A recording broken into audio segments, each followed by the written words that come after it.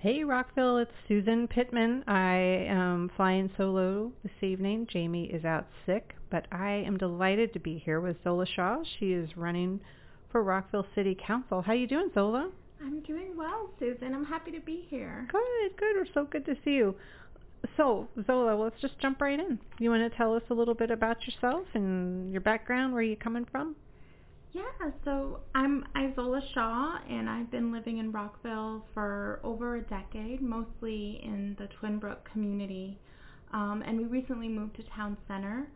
And just a quick story, after meeting my husband-to-be at Howard University, we bumped into each other again at a Rockville grocery store, the Giant, and we got married shortly after that. So Rockville for me is a really wonderful place to reconnect with very special people and to start a family.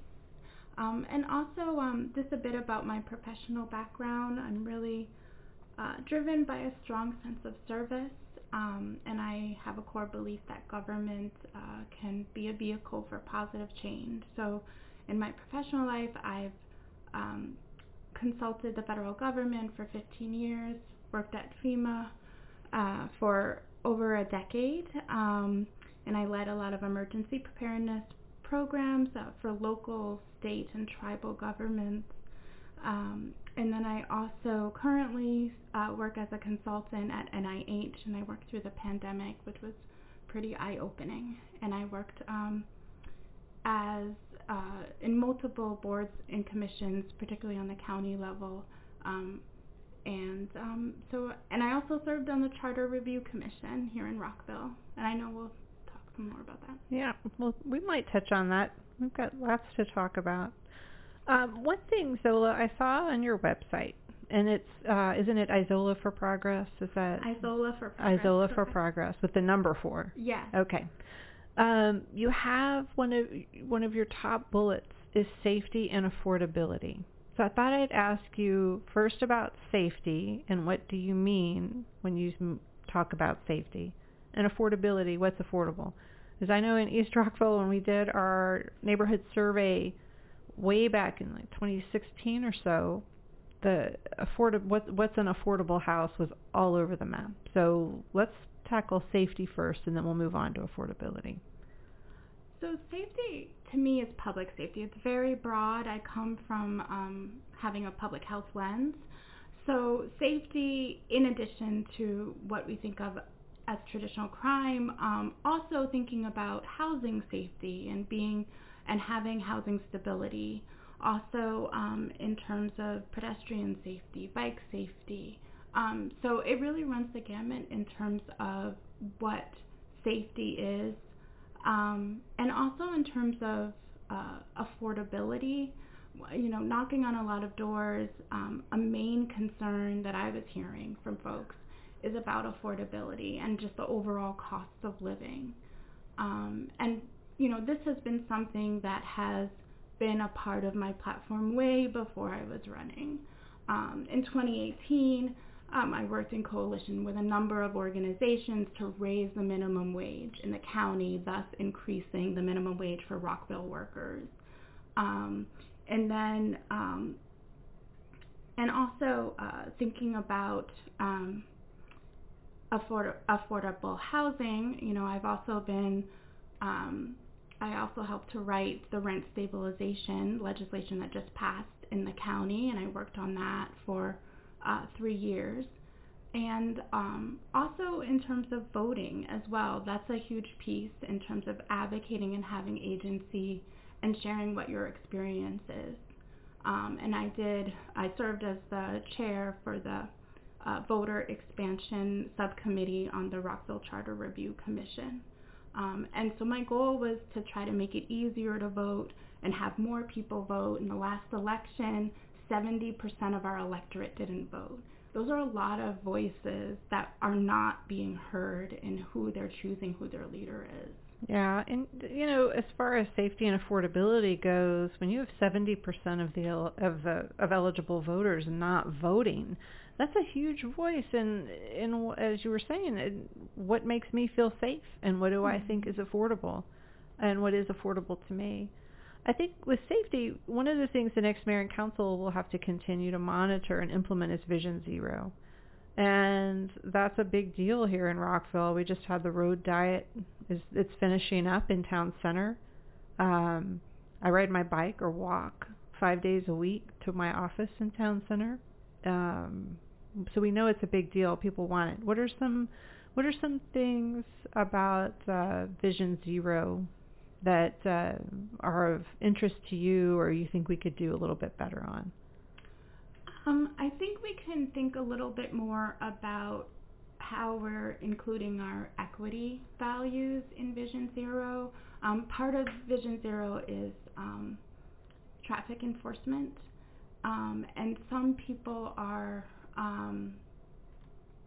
that can impact different communities in different ways.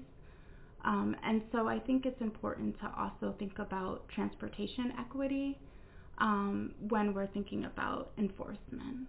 Yeah, and so with Vision Zero, making sure that it's easy for me to walk to work, right? I'm a middle-aged white lady. I walk through the metro. Nobody bothers me. But I can see where if you are, and sometimes I'm walking, especially when the weather's, when the seasons change. It's dark when I'm walking to work, so I can see where there are communities who would actually feel unsafe, and not just about being hit by a car, but just feel unsafe walking as their mode of transportation. Yeah, and especially the folks that can't afford a car. Yeah. And which communities are more impacted by that. Mhm. Mhm. And also, I think too, I don't want to get too down in the weeds, but that also, I'm very lucky. I have a professional job here in Rockville, but not everybody can walk to work or ride their bike to work here in the city of Rockville.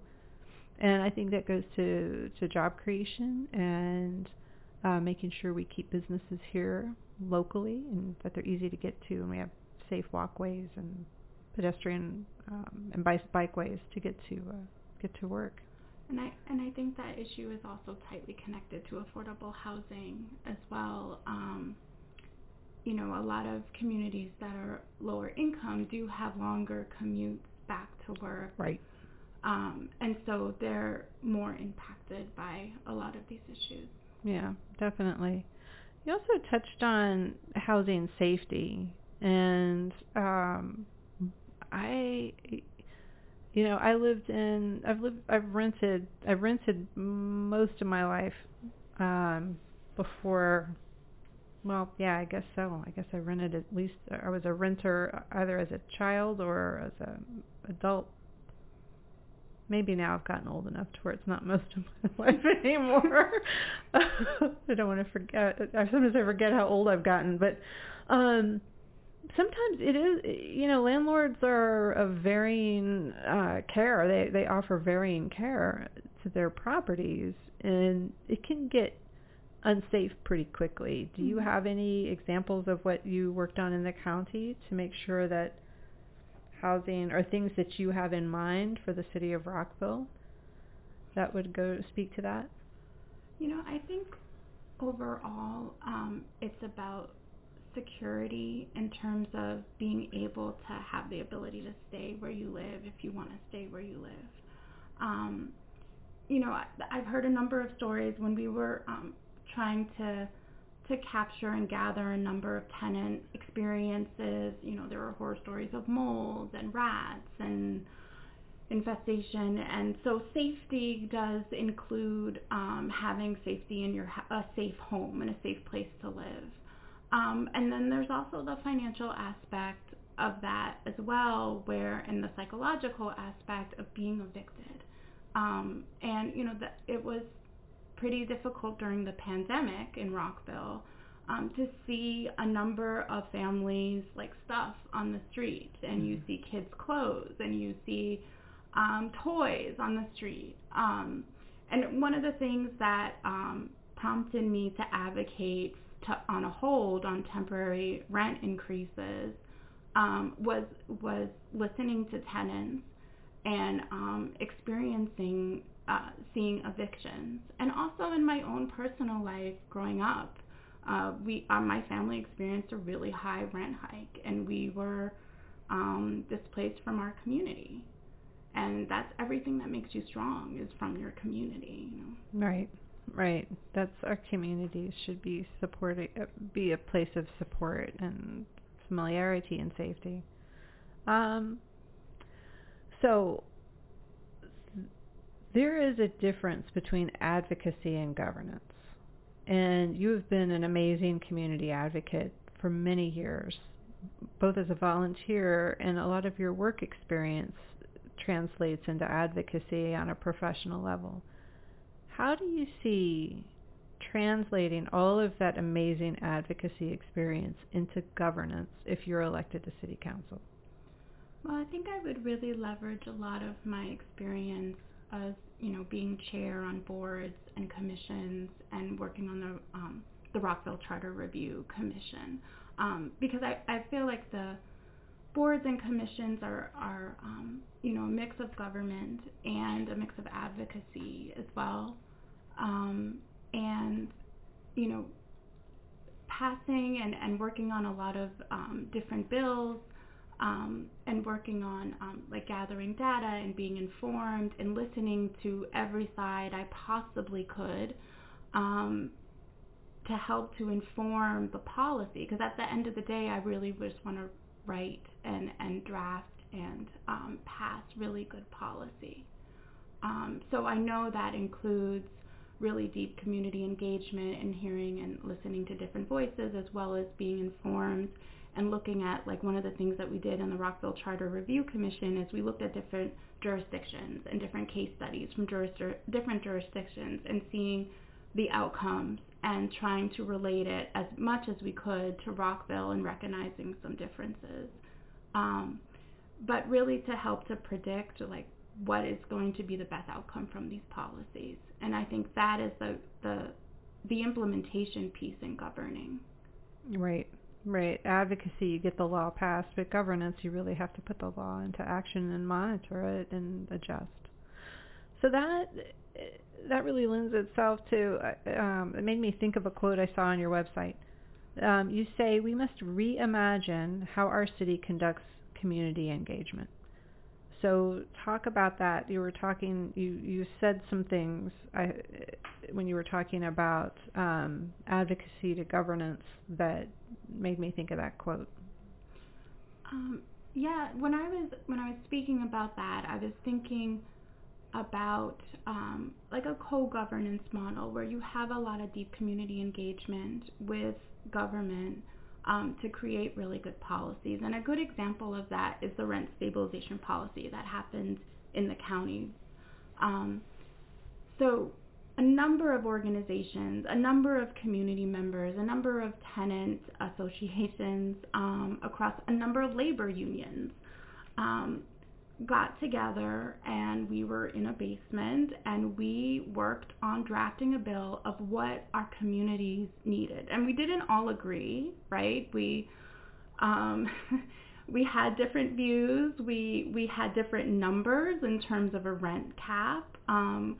But we worked together to craft and draft policy that we felt at the end of the day was going to serve our communities. And this is especially coming out of the pandemic, where we just saw so much hardship with rent. I experienced a 2-digit rent hike, and that's one of the reasons I no longer live in Twin Brook, and I lived in Twin Brook for over a decade. And so co-governance is really, and it was, a really grassroots process where it was hardship that led us to what we think about what we need, and that we want to create policy to improve our lives. And working with government and community hand in hand, we can create policies like that. When you were doing that, were any of the county council members involved with you? Did they meet with you, and were they involved with the process? So we met with a number of county council members throughout the process to share as we went through different versions of the bill. of what we wanted to see. And we met with a few county council members throughout that process that later became champions on the Home Act. Okay, so they were involved. So Yeah. They knew what you didn't just wallop them No. out of the blue. It's like, no, this is what we're doing. Or, okay, well, good. That's good that they were involved and they knew what was coming. You've mentioned rent stabilization. You just mentioned the Home Act. Couple of things about that. Do you want to talk about Rockville? Rockville is not included in the Home Act. Do you want to talk about that and kind of inform us on? I don't know that. I think it gets confusing sometimes because we're part of Montgomery County, but we're also an independent municipality, and so things that apply to the county don't apply to us, and things that we pass don't apply to the county, and I think that can be confusing. So do you want to talk about that? That is very confusing, and actually, to your point about advocacy and governance, we are in a stage right now with a coalition who helped with the rent stabilization, informing community members. There are folks in Rockville that think that this applies, and it's really important to educate folks and understand because, rent stabilization is very critical in terms of predicting your finances. So this rent stabilization bill does not apply to the city of Rockville or the Gaithersburg or a number of the municipalities that have independent housing authority. But with that being said, on I believe it was July 17th, the city of Rockville did write a letter opposing rent stabilization. There were a number of tenants that did come out and speak against it. I was one of them. Although this is something that the city opposes, how we got there in terms of the rent stabilization bill and listening to community members, a number of community members are facing a lot of the same challenges of that community members are facing in the county. It's really hard to pay rent, and just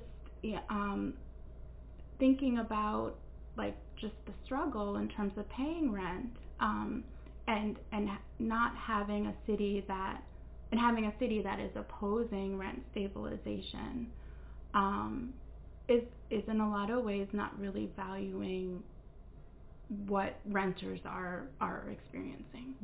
And being the only renter in the race, I do want to bridge that gap. Yeah, and you give the statistic on your website. What percentage of people in Rockville are renters? So 45%. 45%. That's breathtaking. And where'd you get that number? So that is from the 2020 census. Okay. So it could be more now. Yeah, it could be more. Yeah. So as you're talking, I'm thinking a good thing to do would be, what is rent stabilization? Mm-hmm. What does that mean? And if the Home Act were to apply to Rockville, what are some of the just big nuggets that would apply? I mean, you don't have to get too down in the weeds mm-hmm. about all that, but what are some of the overarching themes that would, or parts of that bill that would apply? So the name did change from the Home Act to, it's called the Rent Stabilization Bill. Oh, it did get changed. Okay. It kept it simple. And so what that really means is that for this bill, because there is different rent stabilization bills around the country, for this bill, what this means is that there is a rent cap of 6% on annually. A 6% raise in the rent. Yes. But it doesn't give rent cannot exceed this many dollars and that kind of thing. It's just based on your current rent. It can't exceed more than 6% when you get your next lease, or basically, your next lease. And also, this bill was a compromise. Originally, tenants were going for 3%. There was another bill where it was about 15%. And so it was a compromise around the 6%. And also, if there is any new development or new construction, that is exempt from rent stabilization for 23 years. I have a question about that because it seems like just about the time when your apartment buildings turn into a real shithole, they're going to stabilize the rent and use that as a reason to not maintain it. I mean, is there anything in there about you have to continue to maintain the building? I mean, I guess we have just basic public health standards and things like that, but I can see where a landlord would be like, well, I've put as much into this building as I'm going to get out of it. I'm not going to modernize it. I'm not going to do anything other than the basics. Well, I think, we're still going to be under our same laws in terms of code enforcement. Sure. And tenants are still able to report their landlords if there are, any conditions, particularly like dangerous conditions. But for the most part, one of the things that we were hearing is that, this would deter new development and this would deter investment. And so this bill is a compromise in making a way for that. That's very understandable. So the process, you go to the people, meet them where they are, work with them where they are, make sure government's involved, advocacy to putting it into practice, and compromise. Those are some good lessons. Those are some good takeaways. I was recently on Sunil Dasgupta's podcast, and he's great. He really is. He's so smart, and he's just a great person to talk to. We had a wonderful conversation. One of the questions he asked me that was really hard, and I think I ended up just throwing my hands in the air and saying, I just don't know, Sunil. I don't know. He was asking me about housing, and I'm on the Planning Commission and care very deeply about neighborhoods and housing. That's what my community background is in. Building community through good policy and all that good stuff. So, I said some stuff about, we need to grow and how do we keep things affordable, and we're having the same conversation kind of that you and I are having now.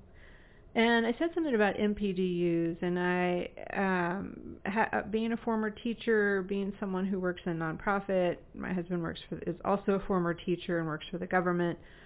MPDUs, I've never lived in one. They were not available where I used to live, and we got in and got very lucky and found a house to buy when we got here 10 years ago. But I have a real soft spot for them, for our teachers and our police officers and nonprofit professionals who are struggling to break into the housing market.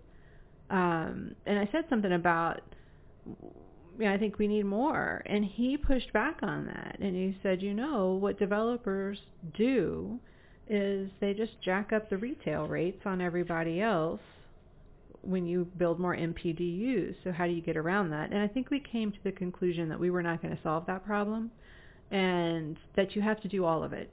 You have to, you've got to build you have to build different kinds of housing, and you have to build more housing. What is your take on that now that I've talked about myself? I'm sorry, Izola. I didn't mean to. I get a little fiery sometimes when we talk about this, but what are your thoughts on that? And how would you answer that question? Well, Susan, I agree. We need all of it. So we need more housing at different price points. And we also need to have more MPDUs. I do actually agree with that. We also need to look at preserving the current number of affordable housing units that we do have. And then also within the context of rent stabilization and looking at Rockville having rent stabilization, some of these issues would be solved because with rent stabilization, tenants are better able to predict what their next rent increase will be. And they're also, and landlords don't always have to increase it whatever the rent cap is. Like they, that's the highest. They're probably going to do whatever fits best for their property. But with rent stabilization and it being a blanket bill, like it's for everybody. It's not just low income folks. It's folks that of all incomes. And again, going back to my lived experience of having to have a 2-digit rent increase and having to get up and move and all the costs associated with that. I think that is the purpose of rent stabilization in terms of like providing stable housing for all. So I think we need all of it to tackle the affordable housing crisis. And I will also say, running for office, I'm the only renter in the race. And so if we really want to tackle this affordable housing process or crisis, we really need a renter at the table. Mm-hmm. Mm-hmm.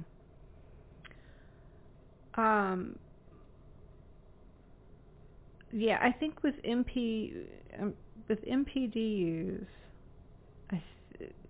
I would worry that you just continue to create another gap, right? The gap between right past where the MPDU applies to where affluence kicks in, right? That we just keep moving the gap up. And I think that's what you're saying, is that because rent stabilization applies to everybody, and it doesn't apply to purchased homes, but then you might also you can kind of, there's a point where there is a convergence between rent and a mortgage, usually. So we've had some weird times where, owning a home was drastically less than renting an apartment, but that's not always the case. So yeah, it's interesting. It's an interesting issue, I think, and lots of sub-issues in there with redlining and the history of single-family neighborhoods, and being we have 3 metro stops in the city of Rockville, which is amazing. You talk about an amenity, that's pretty extraordinary. And we're not going to solve all that tonight, as much as we would like to. So, switching topics, switching gears. Rob DeSpirito, the city manager, resigned this week, and we wish him well. But that leaves the key staff member. It leaves a gap in that, and we have that's an essential part of our government, that role, and we leave this gap right before an election, right? And there's been a lot of, we need the current mayor and council to commit to not hiring somebody. I don't know how mayor and council could hire anybody. It's almost Labor Day. They've got the election and then the holidays. I don't know how you could do a valid, thoughtful national search for a city manager, just practically speaking, whether this current mayor and council wanted to do it or not. What are your thoughts on that? Should they hold off? Should they go ahead and get the ball rolling and let the next mayor and council hire? What should they do? I do think it's important to get the ball rolling in terms of the hiring process. I also think that the new mayor and council should make this decision. This is such a significant role for the city, and considering we have an election coming up, I do think that the new mayor and council, should make this decision. And you're right. Like logistically, I don't envision the ability to hire someone in the next few months. Yeah, it just seems like a fight looking for a 12-pack and a couple of shots. You know what I mean? It's like a reverse engineered bar fight. Let's not fight about something that's not a fight. And I say you guys getting elected, there are 9 of you for 6 seats, so everyone's chances are actually pretty good this year. Congratulations to all of y'all on that. And I think too, Jamie's talked about this a lot. It's really, people are fairly complacent. Like, this does not have the fiery feeling that 2019 had in August of the last election. People seem relatively happy, I guess, or content with the way things are. I think they're, Jamie has talked a couple of times about people being complacent, and the real job of the candidates is to differentiate yourselves from one another. Why should you and not one of these other, 8 people, which of the 3 is not going to be able to differentiate themselves in such a way as to win? So I think that's an interesting thing. It is an interesting task. It has a very different feel than 2019 had. Yeah, the way, I would differentiate myself, based on knocking on a lot of doors, housing affordability is a major issue that I'm hearing. And I am the only renter in this race. And, like I shared before, 45% of our city are renters. And there is 0 representation on the mayor and council. And there is very little representation on boards and commissions that advise the mayor and council. And I am not, it is impossible to solve an affordable housing crisis not having renters at the table. And then, because renters are, we're a very diverse group, but we do, understand that we don't know what our next lease is going to be. We don't know what the next rent hike is going to be. And so having the understanding of a renter and bringing that lens is really important, and that's how I can differentiate myself. I will also share, I am the only woman of color in this race, in the council race. Mm-hmm. And as our city talks about and has commitments towards advancing equity for everyone, I can, as an equity practitioner in my job at NIH and focusing on health disparities, and doing a lot of work on this in terms of the county, serving on the Racial Equity and Social Justice Advisory Committee, advising the county executive and county council and county agencies on this. I can bring a lot of those words into practice. What do you say to people who make the argument that renters are not, that they're transient and that they're not as engaged and don't want to be and don't commit to the city, or not as committed to the city, and so they shouldn't have as much of a voice? What is your counter to that? Well, renters pay taxes. It is in our rent. And also, that's just not true. It's just not true. But you hear people say it, right? Do you? Yeah, I'm sure you've heard people say that. And renters are very invested in their community, and the transient piece, for the most part, comes from the fact that it's connected to affordability. And also, we're a city that prides itself on its diversity. And, us being diverse is directly connected to our affordable housing. Yeah. And, it's not easy to buy a house. It's a lot of money. To me, it's a bigger commitment to buy a house than it is, like, that to me what am I trying to say here? That would make people leave first, right? Like, I can't buy a house here, I'm out. Mm-hmm. Not, there's a really cool town center and these really cool apartments at Congressional and really, cool rent houses. We had a rent house for a little bit and we couldn't sell our old house. Kind of accidentally were landlords for a few years. It almost seems like it's in a way easier to rent and commit because you can afford the rent, you can't afford a house, and so you leave. If that makes sense. Yes, for some people, that might be some... It does make sense. And a number of renters are trying to buy houses here right now, and they literally and you can't afford it. Right, it's crazy. It's gotten so bad over the last 5 years or so. It's gotten and really bad.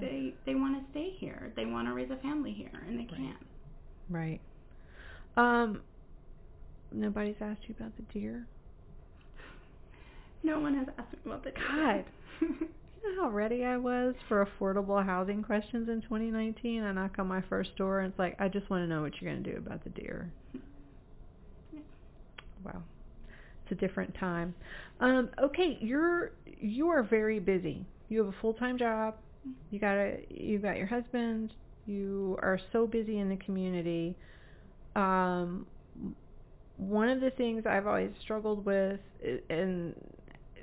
I've always worked full-time.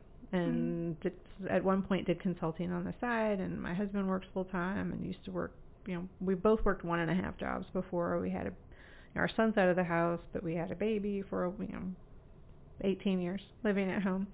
What do you say to people who are like, oh, I'm just too busy, I just really can't take anything on right now, and they're not involved, you know what I mean? Like they're concerned about the city, but they're not taking that extra step to join a board or join a commission or even sometimes it's hard just to get people to email mayor and council with an opinion. It's like, you've got an opinion, you just complained to me about it for a couple minutes. And so how do we do that? How do we get more people involved? I think we do need to recognize that the majority of people do work and have hectic lives and a lot of different commitments and priorities. One of the things that we did on the Montgomery County Racial Equity and Social Justice Advisory Committee, and understanding that particularly a lot of working people don't have time or resources to serve on a board and committee, was actually compensating them for their time on this advisory committee. And because we did not want finances to be a barrier to serving and sharing your voice, and oftentimes it is. The folks that are able to testify, me being one of them, are in a position to being able to testify. Right. And then there's a number of language barriers. There's a number of ways in which we can think beyond coming to a mayor and council meeting and testifying or giving out a survey in terms of engagement. Recently there was a Town Center Reimagine session to go through the master plan, and this was organized by our planning department. And it was really fun and very innovative and very interactive, and we broke up into different groups. And we visioned together, and it was also building community. And that's a really good model that we can take and build upon. I would like to do that as a council member. And I also, in stark contrast, went to a landlord and tenant webinar that was in the middle of the day, in the middle of work day. And you couldn't see who was on, and you just kind of could just listen and then put your question in, and that was it. And maybe your question got answered. And thinking about how a lot of tenants and renters make up such a huge part of the population, but are yet sorely underrepresented. I saw it was a missed opportunity. Although, I was really happy the city was sharing resources. But, we could just do so much more, Susan, in engaging community members and building community while we're doing it. Yeah, a good process tightens the weave of a community. It really does. We saw that here in East Rockville with the Stone Street Plan and the neighborhood design guidelines and the neighborhood plan. And I say neighborhood design guidelines. It's a terrible name for what we ended up with, because it's more of don't be a jerk. Please don't be. It's like, please don't be a jerk is really what it is. There's not that many musts and shalls. It's a lot of, hey, it'd be really cool if you did it this way. And it's intended to, and it gives a lot of carrots where it's like if you put in permeable pavement, your driveway can be 2 feet bigger or whatever, whatever the measurement was. So it's a lot of carrots for doing things and a lot of pleases. Please don't be a jerk. But yeah, it to your point, it can build, you can get actual work done while building community.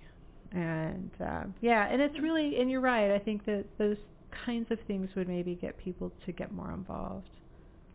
And another thing, like I remember all of the names of the folks I was at with nice. my breakout group. Yeah, you meet people. That's fun too. So what does Rockville get right? Well, I think that was one example. Also, there was walking town hall, where you had community members being able to point out certain things in their neighborhoods and voice their concerns directly to mayor and council and senior staff. And I think that is also a way that we could just get some more community engagement. We need to do way more of them. So I think, overall, the city has the best intentions, but really practicing this type of deep community engagement is what's needed. And that's what I want to build on. Yeah, we've got a great foundation here. Rockville's pretty special. Okay, here's the big question of the night. Be eating out anywhere good lately? Let me see. It's a restaurant called Authentic Thai Cuisine. That's the name. And it's on Hungerford Drive. It's the best Thai food. It's a little place, and it's like the best Thai food. All right, I'm going to try it. We haven't eaten. Everything is good. Everything's good. That's good to know. We love Thai food. I don't mean to complain about work, but I have been working a lot of hours. And so I spend a lot of lunch times at Dawson's Hot Bar. The Dawson's Hot Bar is really good. I especially like Indian food Thursday. Oh. It's really good. I try to pretend like I don't, like I'll see the same people there. It's like, no, I didn't come here yesterday as well. I did not, but I did. So most of my eating out lately has been at the Dawson's. At Dawson's at the Hot Bar. I will try it. Highly recommend it. It's quite good. They have a lot of good vegetarian options and an excellent salad bar. I've been to their deli and that's really good. Oh, their sandwiches are really good. They're very large and they seem. It's like I just can't have this many calories. I have a desk job. I can't eat all this. But their breakfast sandwiches are especially good too. But they're very good. Yeah. The other place we ate at the beginning of the summer that I think we've been talking about going back to is the Jamaican restaurant here on Hungerford next to York Ice Cream. What's it called? Island Pride. It's really good. Very homey and very delicious. What do you like there? I don't know what we had. I think David had oxtail stew and I had some kind of chicken. It was amazing. I'll definitely try that. Yeah, you should try it. They don't have a whole lot of, it's a smaller menu. It was great. But good vegetables as well. Zola, what a treat. Thanks for spending time with me, and I'm sorry Jamie missed out on this. Sort of. Maybe I'm not really that sorry. Thank you so much, Susan, for having me. I really enjoyed my time here. Oh, good. Thank you, and good luck in the council race. Thank you.